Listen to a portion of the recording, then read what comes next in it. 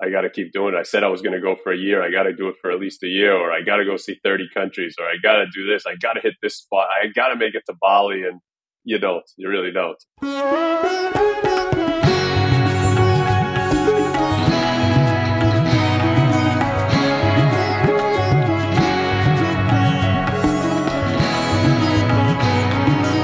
Hello and welcome to this episode of Tripology. I'm Alan and I'm here with the ever inquisitive Adam. Alan, how are you doing, mate? Oh, I'm ever so good. Today I'm even better than usual, Adam, because here on Tripology we're very lucky to have a guest on the podcast. Oh, I can't wait. Who is it? We've got someone who I think we both admire in the travel space. They're an author, a tour guide, they're the host of the eminent website wanderingearl.com. It's my pleasure to introduce onto the podcast, Derek Barrett. Cool. Hey guys, how's it going? Very good, thank you, Derek. How are you doing today? Yeah, awesome. Yeah, really cool. Looking forward to chatting with you. Such a pleasure to have you here on Tripology, the Travelers Podcast, a podcast where we're really building a community of travellers who all think the same way about travel, who share a travel philosophy.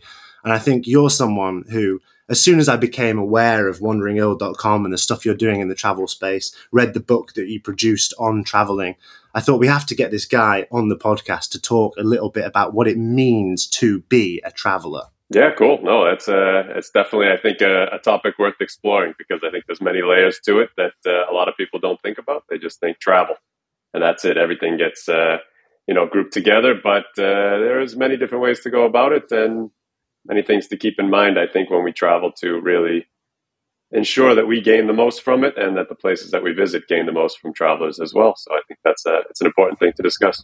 Yeah, that's fantastic. And if you could just tell us a little bit about what it is you're doing at the moment, that would be great. Sure. So I've been a travel blogger since about 2008, but I've actually been traveling nonstop since 1999. So I took off on what was supposed to be a 3-month trip to Southeast Asia after I graduated university. And then I was going to go home and start my career as a sports agent, oddly enough. But I did not, that trip never ended. I mean, a couple of weeks into that first trip, I decided to travel forever, was my idea. I never thought that would actually happen. I thought forever would be about a year, but it's been 23 years now. So it's been all kinds of adventures. I worked on cruise ships. I was travel blogging. And then in 2013, I sort of turned my travel blog into a tour company as my audience started to ask if they could travel with me. So now we're running tours to about 20 different countries. Wow. This year we have about 50 different tours to 20 different countries. And that's become sort of my main thing. It's been awesome. That's incredible. And the tour company that you run, does it run tours in countries that you maybe have specific fond memories in, or was there sort of logistic and business concerns as well? How's that working? All of the countries that we operate tours in are countries that I know well from my own personal travels. So our itineraries are quite unique, a ton of local interaction, a ton of hanging out with my friends or going to places that tourists don't normally go, spending nights in towns and villages that are, if you were to look them up on TripAdvisor, you wouldn't see much about them, but we go there because we have contacts there and we can really put together some cool stuff. So that's always the main purpose of all the trips, and we don't run a tour anywhere if we don't have those contacts or I don't have that experience in place already. Wow! So it's almost like as close as experience as you're going to get to the way that you've travelled previously, I imagine. Totally, and that's so still being part of a tour. Yeah, exactly. That's the idea. It's that we have actually a lot of people that come on the trips who are usually solo travelers, but they kind of are quite surprised that it works for them, because that's sort of how we try to create it, is that we create the structure is there, but the activities that you're actually doing, since they're small groups, no more than about 12 or 13 people, it's really as if I was doing the stuff that I would do if it was just me traveling on my own. So, yeah. Amazing, incredible that there's a service in which, travelers can benefit from your wealth of experience in that travel space. I mean, that's an incredible number. I think you visited over 130 countries, right? You really have put in the numbers in travel.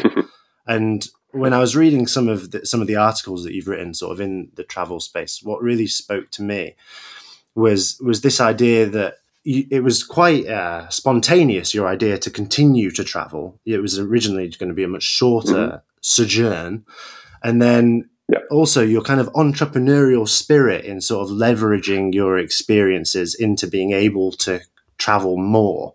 Maybe we can talk a little bit about that. I think you have described starting with kind of just over $1,000 and how you've made that sort of last. Yeah, for sure. I mean, honestly, the one thing that I will credit, sure, there's some lucky things fell into place, and that's for sure. But I really believe that talking to as many people as you can, keeping your eyes and ears open, that's really all it took for me. I had no plan. I had about $1,500 to my name when I took that 3-month trip. It was dwindling quickly. I decided I wanted to travel forever.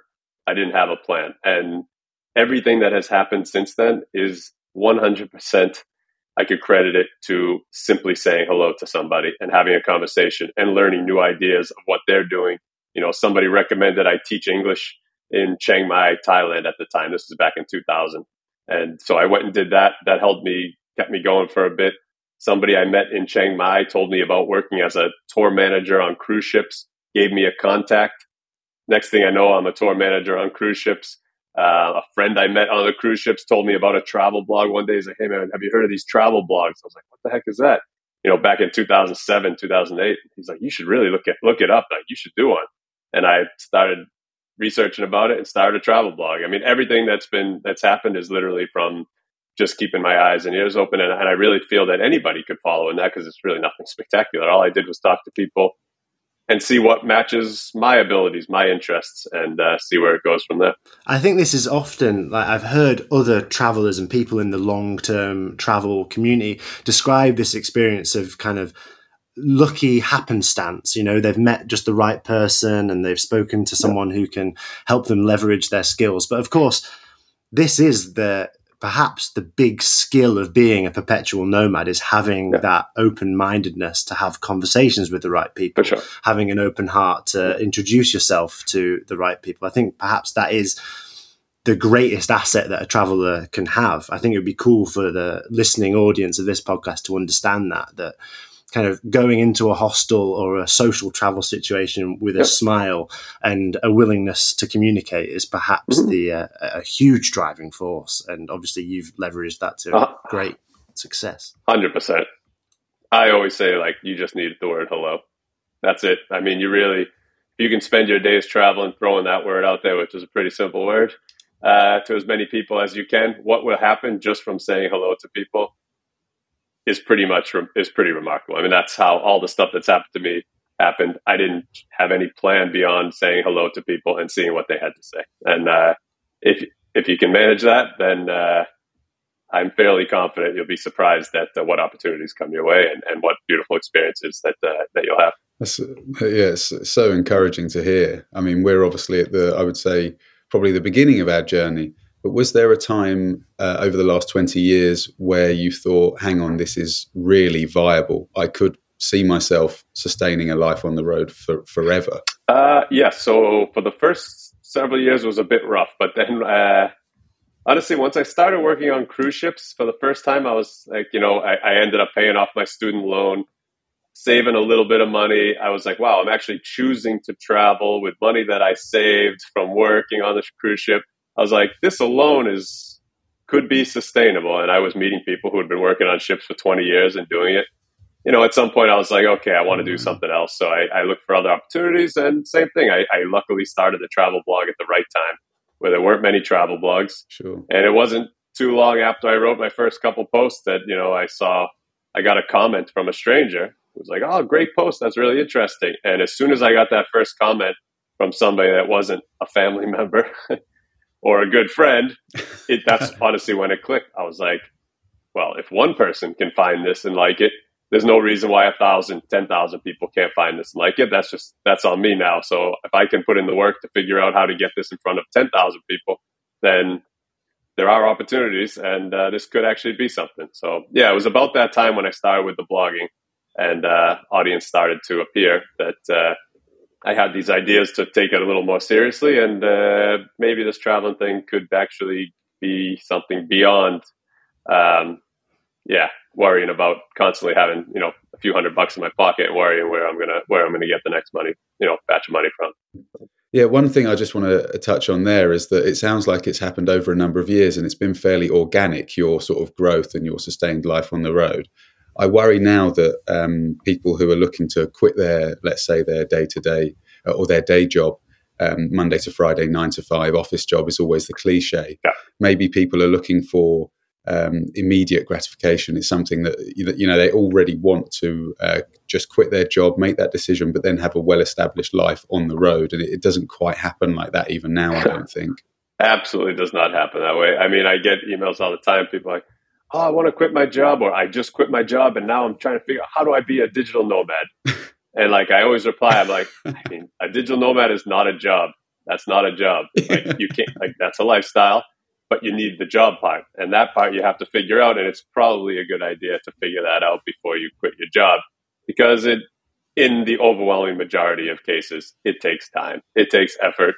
It's not something that you can just snap your fingers. I mean, there's a reason why most of the digital nomad hotspots are in very also inexpensive places, because everybody's trying to figure it out, and it takes time. And I mean, Singapore is not a digital nomad hotspot because it's expensive, and people, most people are just trying to figure it out, which is what you should do before you make that leap, because that's an important part. And if you already quit your job, go to one of these places that is relatively inexpensive, where you can be around other like-minded people, share ideas.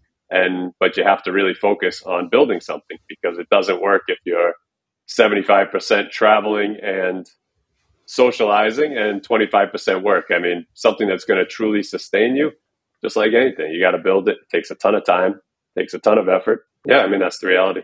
It's an interesting juxtaposing of ideas, isn't it? I think often as people who have lived the long-term nomadic lifestyle, we're often very quick and keen to tell people like the first and most important step is to leave the house and get on a plane.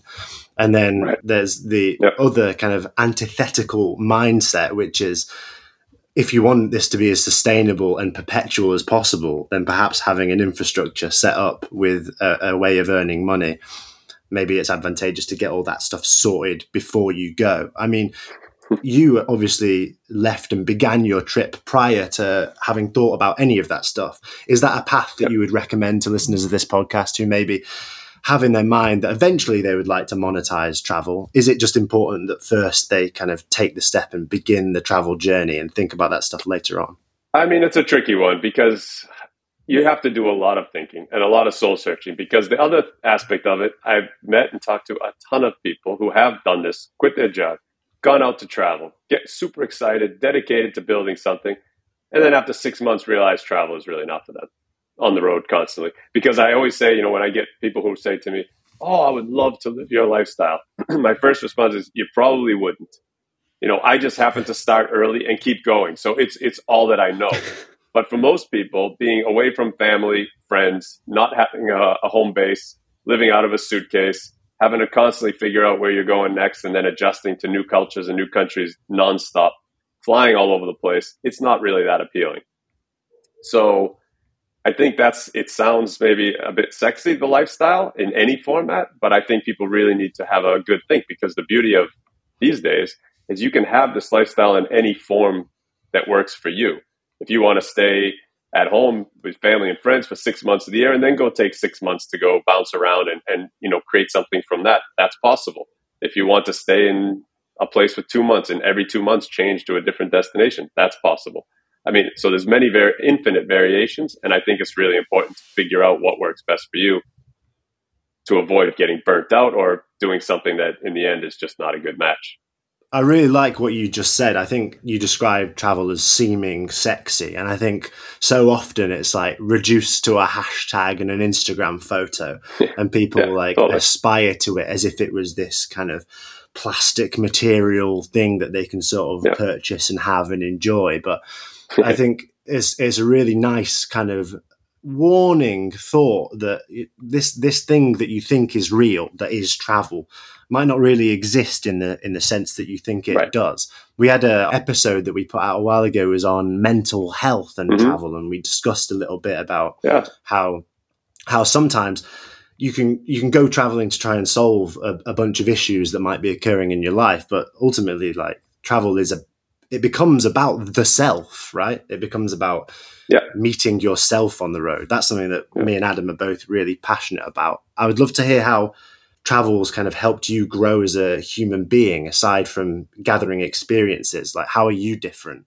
Yeah, for sure. I mean, obviously, you have the basic stuff of being put into all kinds of situations that I never imagined that I would ever be in, or meeting people that I never imagined I would meet, and that alone is just giving my own brain more feedback and more information to rely on as I deal with my own issues, like everybody else.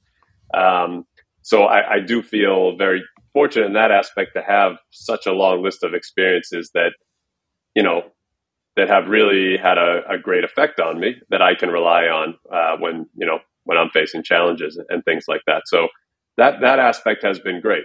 However, what you said also is very valid. I mean, I also have, on the opposite side, there's definitely plenty of issues as a result of the constant travel.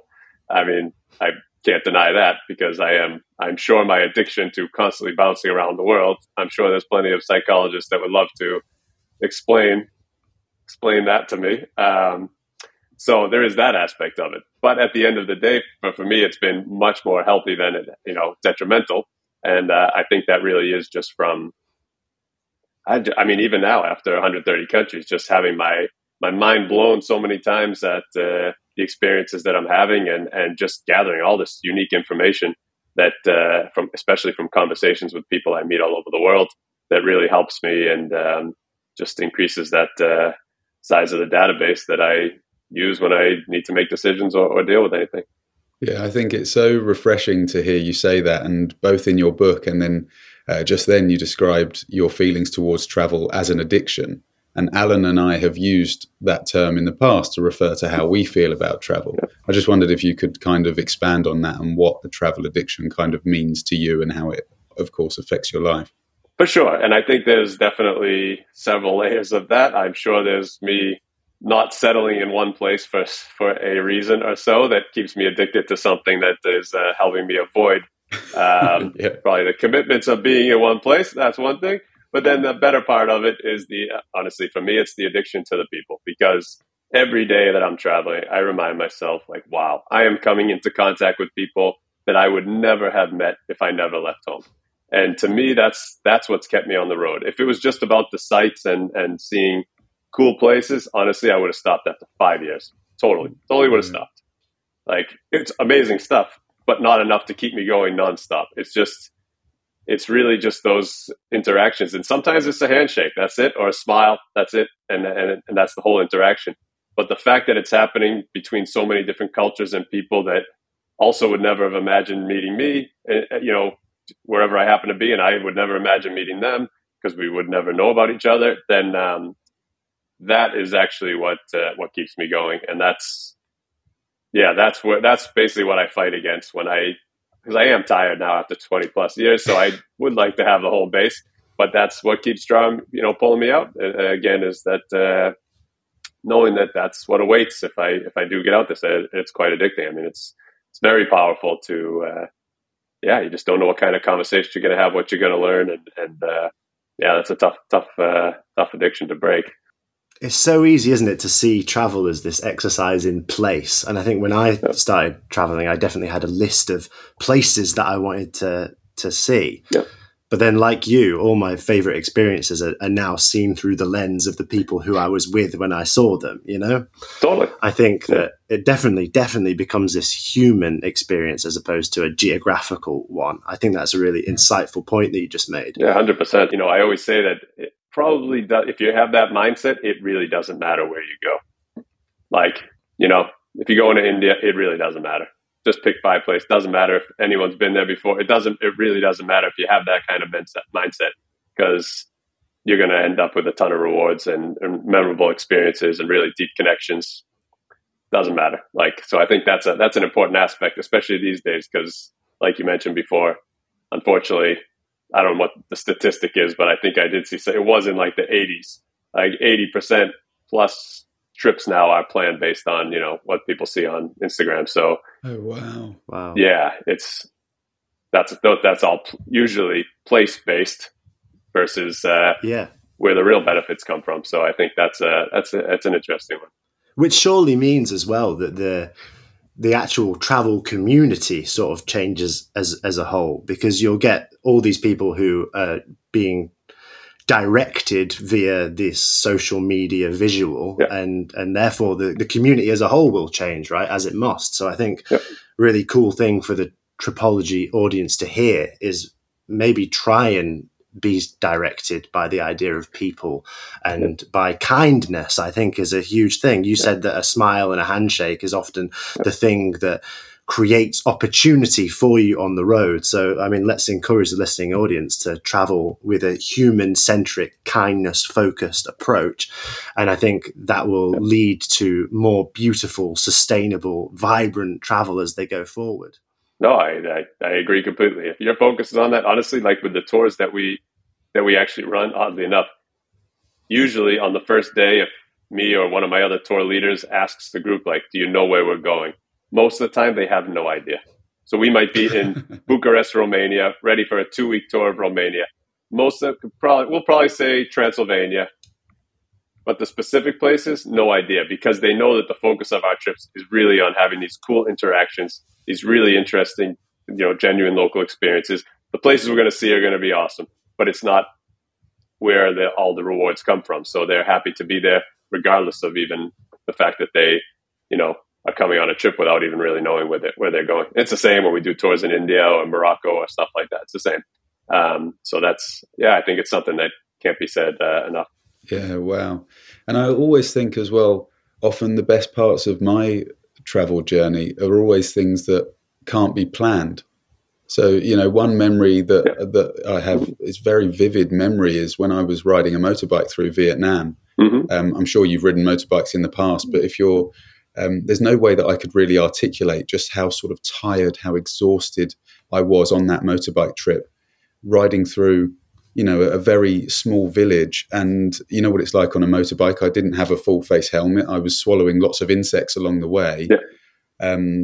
Very tired and hungry. And then I went through this one stretch through some rice paddies and some sort of forest. And there were thousands of yellow butterflies swarming across the road. And I just remember riding right through them, and they were everywhere. And I didn't hit one. It was just like they were almost parting around my face. Right. And I got to the other side of that. And because, emotionally I was so drained and I was so fatigued, and I'd just seen this breathtaking thing. I'd been right through this swarm of yellow butterflies. It was absolutely stunning. But I can't get that across to someone who's never traveled. And those are the moments that you remember. Yeah, that's the problem. We're up that what you just described is up against a picture, a totally beautifully edited photo of a place on social media. That's it, and you're not going to win. Mm. Yeah, and I think that's the tricky part. You can't win because that's going instantly out to tons of people. It looks unbelievable. Nobody really has the time to listen to that story and process it and try and imagine what that would be like and translate that to what they should do to have their own experience. And I think that's the tricky part. The best you can do is to keep sharing the story so that hopefully somebody hears it is like, that's the kind of travel I want to do. That's what I want to be open to, is those kind of experiences. Because like you said, I mean, that's the beautiful stuff. That's the magic. That's the magic of it all right there. Until we can digitally transmit feelings over the airways, people are just going to have to get on a plane, aren't they? Yeah. That's just the facts of it. Yeah, it seems that way. You said something really interesting before, which was about now you have a growing desire for a home base, after traveling for such a long period of time. That's something that I would like to maybe discuss a little bit more, because I think I've gone in the years that I've been traveling, kind of from having a revulsion to the idea of a home base and rejecting that idea entirely. and I know Adam's now having this kind of experience where he's quite enjoying being set up in Canada. And we've had an episode where we talked a bit about home and what the idea of home was. Yeah. I'm at the moment at odds with the idea of home. I certainly feel like my backpack is home more than anything else, but I'm also sort of seeking home in friends and in family and learning more about the importance of that. So could we talk a little bit more about that, the idea of wanting a base now? Totally. And I think there's no right way, right? So you just have, as long as you check in with yourself as often as you can, and you are following the lifestyle that matches you perfectly, then I think that's the key, right? So for forever, for a good 17 years, 18 years, every time I checked in with myself, it was like, let's go, let's keep going. Like, this is home. Like you said, this is home. Wherever I am, I'm having these experiences. This is what I want. This is it. Like, I don't want to be in one place for a long time. For me, it started about 5 years ago. I don't think it's a coincidence that, it's definitely connected with the fact that the tours started growing at that point as well. And when they were starting to grow, I was leading most of the tours. So I was bouncing around constantly. I was doing even 12, 14 tours per year, which is a lot to lead. And I think I did start to get a little bit tired. And the idea as a result of having a home base to go to in between the tours would be ideal. Yeah, wow. With that said, for all the reasons we've discussed, my addiction continued and I have not done it. With that said, I am officially going to do it this summer. So I need to do it. It's like now I'm at the point I just need to do it. I need to do it. It's been 23 years. I need to at least have a place to come back to and have some clothes in a closet and a familiar bed. It's just, this is where I am at this point. So just a bit tired and need to have that. So I think, everybody who's out there has their own ways. I have friends who I know will do this forever. And that's, every time they check in with themselves, they want to keep going. And then I have friends who went and said, I'm going to go travel for 10 years. And after 6 months, they went and got a home base because that's what they needed. So, for me, I'm just tired. Like it's just been a long time of, not being around family, friends and living out of the suitcase. And it's been unbelievable, obviously. So that's separate from the exhaustion. But I just need a little bit more stability. I actually think that's really cool that you have the self insight and ability to kind of understand that about your situation. I think that's about personal growth, isn't it? It's about understanding who you are, looking back on your collection of experiences, understanding when it's time to begin new chapters in the novel that is the experience of life. That's cool. Totally. I think honestly, for everybody who's out there living the lifestyle in whatever way, also you have to have the understanding that there is no right way to do it. There's a bit, which I kind of sometimes sense like competition, not competition, but, or at least people feel like, oh, I got to keep going. Like I got to keep doing it. I said I was going to go for a year. I got to do it for at least a year, or I got to go see 30 countries, or I got to do this. I got to hit this spot. I got to make it to Bali and this place. Like you really don't. Like you just have to do what works best for you. Yeah, that's right. Everybody's changing all the time, which is a good thing because it means people are focusing on themselves and trying to understand themselves and make decisions that are the best for themselves at any given point. So I think it's important to not get caught up in that and just, there's a billion ways to do this. Just whatever works for you, do it, because that's the only way you're going to actually gain the most from it, be healthy, maintain your sanity, and it really be what you actually dream of. So, Adam, is that something you empathize with as well? Because I definitely resonate with that idea of, if not a competitive drive to keep on traveling, certainly like a drive within myself of like this narrativization of my travel as a whole, where, it's nicer to say, oh, I've been on the road perpetually for 10 years than it is to say I was there for 4 years and then I took a year during the pandemic and stuff. So I definitely have this narrative in my head of what I want my trip to be. And I try and sustain that sometimes to the detriment of my overall happiness. Adam, do you feel that as well, that competitive drive? Yeah, no, absolutely. I think that, I meet people like yourself, Derek, and you're so inspiring. I think, God, I wish I'd done that. And why didn't I think of that? And, if I could turn back the hands of time and this kind of thing. But I think also what drives me is just recognizing that in terms of my physical condition, having 2 hands, 2 legs, 2 eyes that work, I can smell and taste. And I don't want to sort of go down this morbid pathway, but I think recognizing that the time is now and I can go and run 10 kilometers tomorrow morning if I want. Yeah. And travel physically is taxing. Some of it is difficult, and some of the best things that I've ever done were challenging physically. So that's another thing that drives me. Take the opportunity when you have it. Yeah, totally. Especially to have that freedom where you could really choose almost any place while you're able to, then that's a huge difference. You can go and be as adventurous as you want now. And I feel, that's important. And if that's something that, is important to anyone, it's taking advantage of it.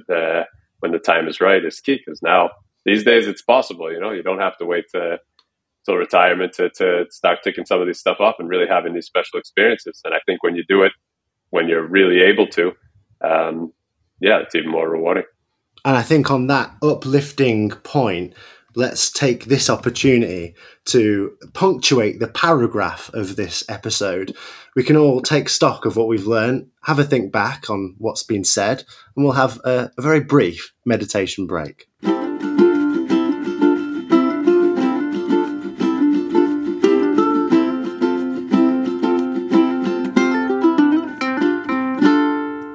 Always good to come back to Tropology after very briefly just thinking about what's been said. And I think that uplifting note about being grateful for the trip whilst also aware of what's going on in our own minds and taking stock of when new chapters should begin, I think that's a really positive place to start the second half of the episode. Adam, why don't you kick it off? What needs to be said? Well, one thing that we love sharing on this podcast are travel stories. Things that have happened to us while we've been away. And of course, there are very few people who are as well travelled as you, Derek. So is it possible for you to share a story with us from your time away? Sure. Let's see. We can go with the kidnapping in Bangladesh story. Sounds like a good one. Straight in at the top. I love it. It was a really interesting story because it taught me a lot of lessons. And fascinating story where I was flying from Bangkok to Bangladesh, and the flight was delayed by about 10 hours. Mm-hmm. So it wasn't going to arrive until around midnight. And I had a guidebook at the time, and it said, if you arrive in Bangladesh after sunset, stay in the airport until sunrise. So I was like, whatever. So I went out. Sure enough, at the time, the military unlocked the gate, like to leave the airport building. They had to unlock the gate, like this big, huge padlock.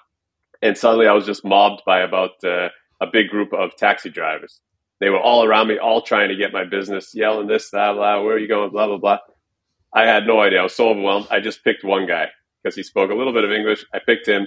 He grabbed my bag. We walked across the car park. And next thing I know, they put me in a car with 4 other taxi drivers. So one got in the driver's seat, one in the front, and then they put me in the middle and one on each side. And off we went. And first, we stopped at the petrol station. It was a very light kidnapping. They made me pay to fill up the car with petrol. So I was like, okay, that's a bit odd, but we'll see. Then I repeated where I was going, and they said, oh, we're not taking you there. So I was like, okay. We ended up in this slum area outside of Dhaka where they knocked on this like metal roll-up garage gate thing, which opened a little bit. I went in, and the next thing I know, they put me into this room and locked the door and had somebody guarding the room out front. Basically, long story short, is they kept me for 3 days there and in another location. And they were not the most skilled kidnappers. So they didn't actually steal my stuff. They tried to get me every day to go to ATMs and take out money. Right. So I wasn't stupid. So I would just type in the wrong PIN number and be like, oh, I guess this one doesn't work either. And like, it just kept going on. And they were getting frustrated. They were trying to demand I give them cash. I think in the end, I gave them like $100 that I had. And this went on for 3 days. And finally, we tried some more ATMs on the third day. Didn't work. They brought me back to the place they were holding me, and they said, go up to your room, grab your stuff. We're moving you somewhere else. So as I went up and grabbed my stuff on my way back down the stairs, I noticed at the end of the hallway on like the second floor was one of those like a fire exit with like metal stairs going to the street. I literally just ran down the hall, down the street, got into a rickshaw, and went to the hotel that I wanted to go to 3 days before and started my Bangladesh experience finally. So wow, that was pretty interesting. Oh my goodness. Because that was like really taught me to be like I was very observant. I've stayed so safe during my travels, and I credit that experience as being one that really forced me to be so aware of so many little nuances of the situations around me to make sure I do stay safe. And that was a pretty wild one. Luckily for me, they did not complete the course in how to be a good kidnapper, clearly. But yeah. What's going on psychologically during the 3 days? Like, yeah, First night, I was so exhausted from waiting at the airport in Bangkok. The flight made it an extra unscheduled stop in Myanmar. Like, it was the most ridiculous journey, and I was so dead that I tried to lay down. I was in this room with this. It was disgusting. Cockroach. It was so disgusting. But I kind of passed out a little bit on the bed. The other days, I realized the next day when they took me that there were no weapons, Right. and they didn't take my stuff. So I was like, okay, well, I should probably just try and ride this out. If they're not, there wasn't an immediate threat to my safety that I could see. So I just was like waiting for time I just figured at some point it would have to end somehow. And luckily there was that opportunity to escape. So I just, honestly, I was in Bangladesh, first time in Bangladesh. So it's kind of how I am in general as a person. I just was like, I got to stay calm and just figure out what's going on and make a move when the time is right. And luckily there was a time. So you had an instinct that being calm and cool was kind of the way to play it. Yeah. I guess, do you think that instinct was informed by your travel experience? Yeah. Would you have been less chill had that been like the first time you'd gone abroad? So funny you say that. So right before I traveled, I actually did one of the 10-day Vipassana silent retreats, if you know of those. Oh, wow. Yeah. Nice. I've been on one. There you go. So I did one actually in California, and it's not like I was somebody who was like crazy extrovert and wild and had a temper or anything before that, but I definitely became calmer after that. And it wasn't too long after that. So, I think that did play a role actually, plus having some travel experience already in Southeast Asia. It kind of played a role in being like, okay, this is definitely the way to go. It's going to be some calm approach versus going crazy, because obviously I had no idea what Dhaka, Bangladesh was like. So that seemed to be pretty reasonable. And I felt at the time when I realized it wasn't too dangerous, that I had already had decent enough experience that, things would be okay in the end. Still remarkable to have kept so calm. And it's really cool that your travel experiences like the Vipassana retreat had kind of like prepped you for that stressful situation. So, totally. Travel can get you in wild and crazy, nuanced situations, but it can also get you out of it in some sense as well. I think you have a unique skill set that's been procured on the road. Oh, for sure. And I also think that is enough to deter people from traveling ever again. You got to take the good, the bad, and the ugly. That's a great point. It's a great point, but that's another thing that I always try to focus on. So if I take that experience, so in the end, I was dealing with about 4 or 5 people during that kidnapping experience. Yeah. So if I hold it up to, I could just take Bangladesh to the 180 million people that are in Bangladesh. It's a pretty good ratio. So I'll take it. At the end of the day, my only point is I've been traveling for 23 years to 130 plus countries. So almost every country that people would say, don't go. Afghanistan, Pakistan, Yemen, Syria. I go to Iraq now twice a year. Wow. Honestly, nothing.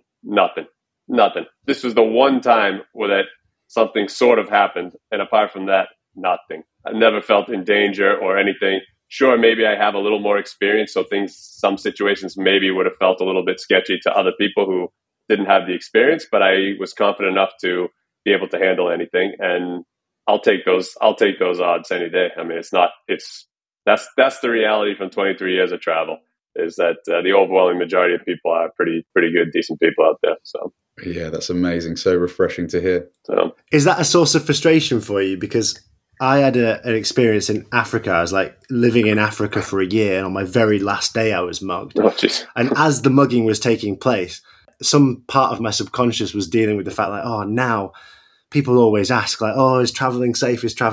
And my perfect record was being shattered as the fists landed.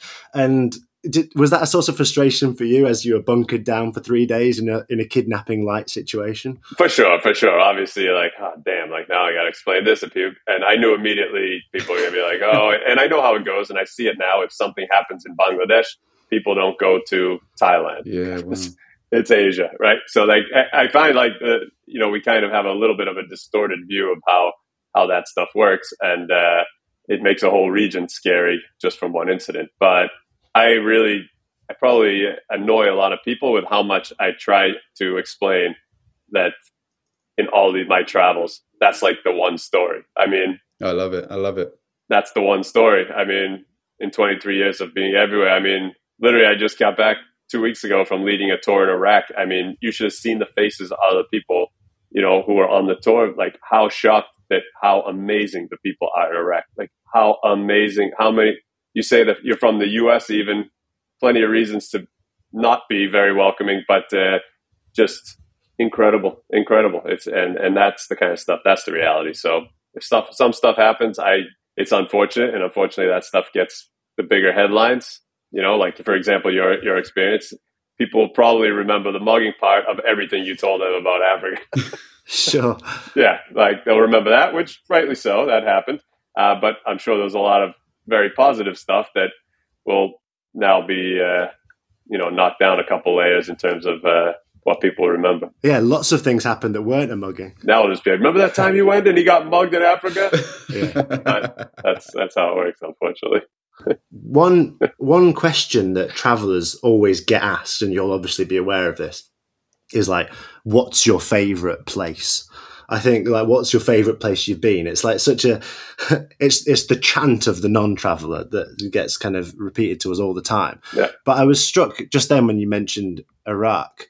What place have you taken people to on your tours that you've been struck by their reaction to it? Like, what's your favorite place to introduce people to? Because I imagine as such a eminent traveler, introducing people to places must be like this quite unique experience, like seeing the world through other people's eyes. Oh, totally. Yeah, totally. I would say up until recently, it was always India, because a lot of people want to go to India, quite hesitant to go to India, definitely read plenty of news headlines that talk about negative stuff in India. They feel it's not going to be safe to walk around. They're going to have to watch all the people. And usually within 24 hours, everybody's more than happy and comfortable walking around Delhi on their own. That's how it is.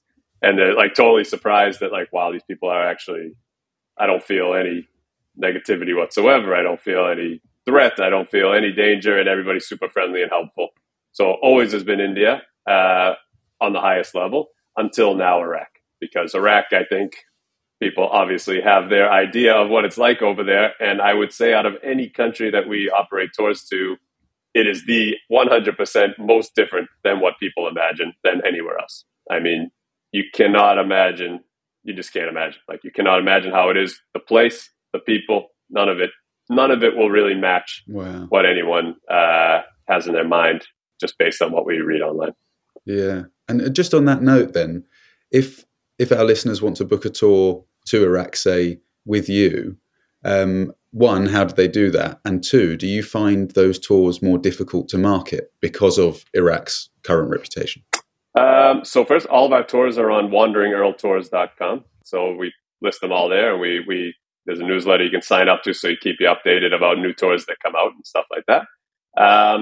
Honestly, the first tour, it took a little bit of time. The first Iraq tour took a little bit of time to sell. A lot of communication to people like, are you sure? Are you sure? Like, yeah, understandably. Yeah. But it sold out eventually. It took about 5-6 months. We just announced the second tour 2 weeks ago. It sold out in about 6 days. Right. So I think, and we already have a waiting list of people that are ready for the next one. So, oh, good for you. Amazing. Which I totally get. I think a lot of people wanted us to do it once first before they... yeah, the guinea pigs. That's totally understandable, but it really could not have been...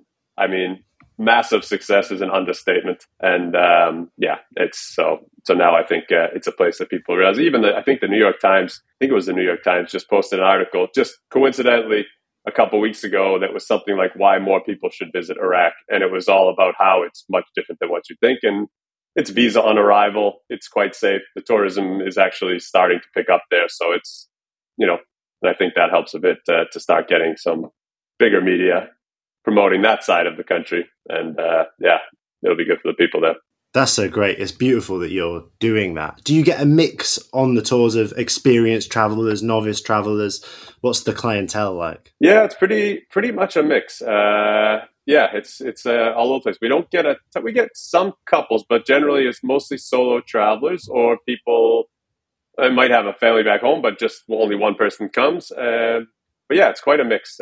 Mostly U.S., Canada, European based. I would say Western European based. Most of the people who join the trips, but all ages, and they're quite flexible trips. We really they're personalized trips. So regardless of what your interest might be, we really try to shape it so that everybody has the experience that they want to have. So we have like extra drivers, extra guides on hand all the time in case, for example, if you're a school teacher and you're really interested in visiting a local school, we have the transportation to make sure that you go have the school, even if other people aren't interested. So we make sure that everybody does have the experience that they want, even though it is technically a group organized tour, but we leave a lot of room to make sure that those experiences are had as well. So amazing! What a unique and pioneering thing in the travel space. I think tropologists looking to kind of experiencing something slightly off the beaten trail in terms of travel. We talk a lot about Southeast Asia being like backpacker training ground and like the levels of different continents as you kind of travel and experience new things. So tropologists looking for something unique. WanderingEarlTours.com. Very interesting. There you go. A lot of places out there. That's it. Okay, well, I think we'll round off the episode, if that's all right, with an email question from a listener. Cool. And Derek, if you could help us answer it, that would be great. All right. We have an item called Hostel Common Room. So we kind of invite our listeners to imagine walking through the doors of a hostel. You enter the common space and sat there is Adam and I, and then Derek from WanderingEarl.com, 3 statesmen of travel prepared to answer any questions that you might have all about what the hell is going on in terms of the travel space. So Adam, have you got an email in mind that we can ask and Derek can help us answer? That's it. I'll read it out now. Let's go. So the email starts, "Hey guys, Amanda from Munich here. Really enjoying the podcast. Keep up the great work. You speak about traveling as if it's a legitimate career choice. But what can a person do to become a better traveller? Which areas should people focus on and learn about? Looking forward to hearing your thoughts, Amanda from Munich." All right.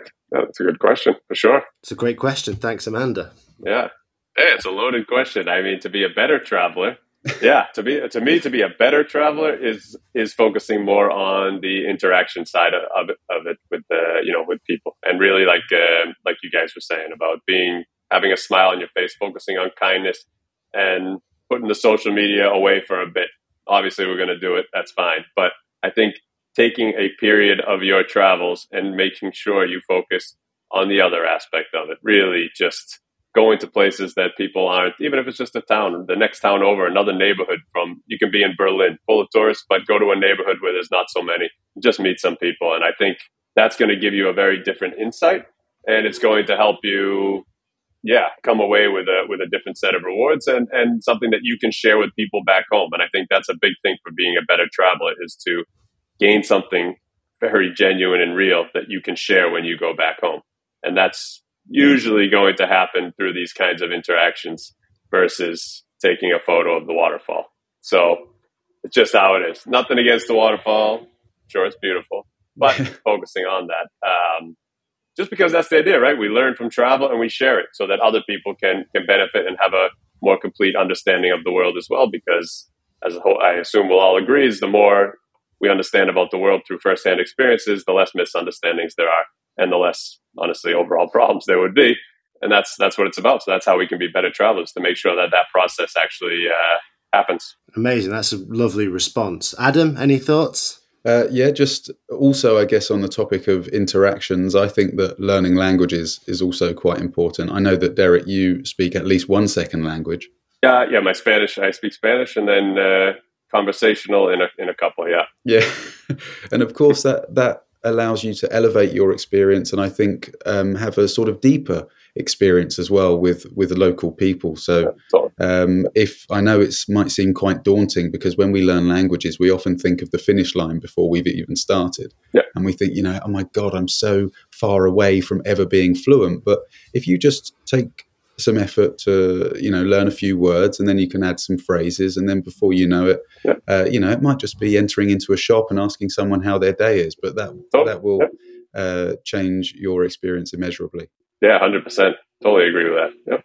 for me as well, answering the question of being a better traveller, Amanda, all I would say is definitely the philosophical approach to travel. I think get your head straight with regards to how you're viewing it and your perspective. Definitely, we've talked about this paying it forward mindset towards kindness with other travellers, and definitely that's going to be an intrinsic part of your own happiness on the road. If I was to give you some material advice, I would say minimalism is really useful when traveling. Carry on backpacks make it way easier to get on a motorbike taxi or stuff yourself into a tuk-tuk. So take a carry on backpack and be kind to others. That's my advice with regards to being the best traveler you can be. Hey, simple but important. Perfect. Yeah, I like it. Exactly. Are you carry on as well, Derek? Just a carry on bag? Mostly carry on. Now, sometimes if I'm going for a longer period or on certain tours, that I need to bring some stuff that I can't, but my suitcase is, I don't have a backpack, so I actually have just a small 40-liter suitcase. So can be carry on, but I can also check if needed. Yeah, so good stuff. And then the transition to maybe a more stable location, shall we say, is that going to be a strategic position somewhere in the world, or is it going to be sort of back home where you're from? So none of the above.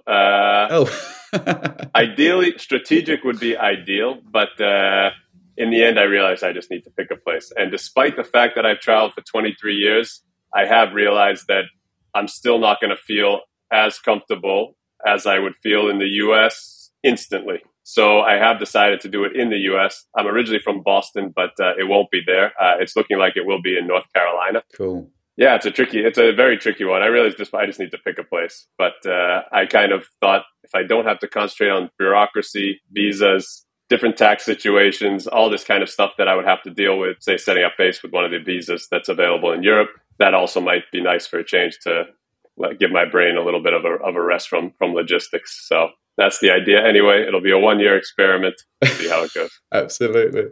Amazing. Well, Derek, it's been such a pleasure to talk to you. It really has.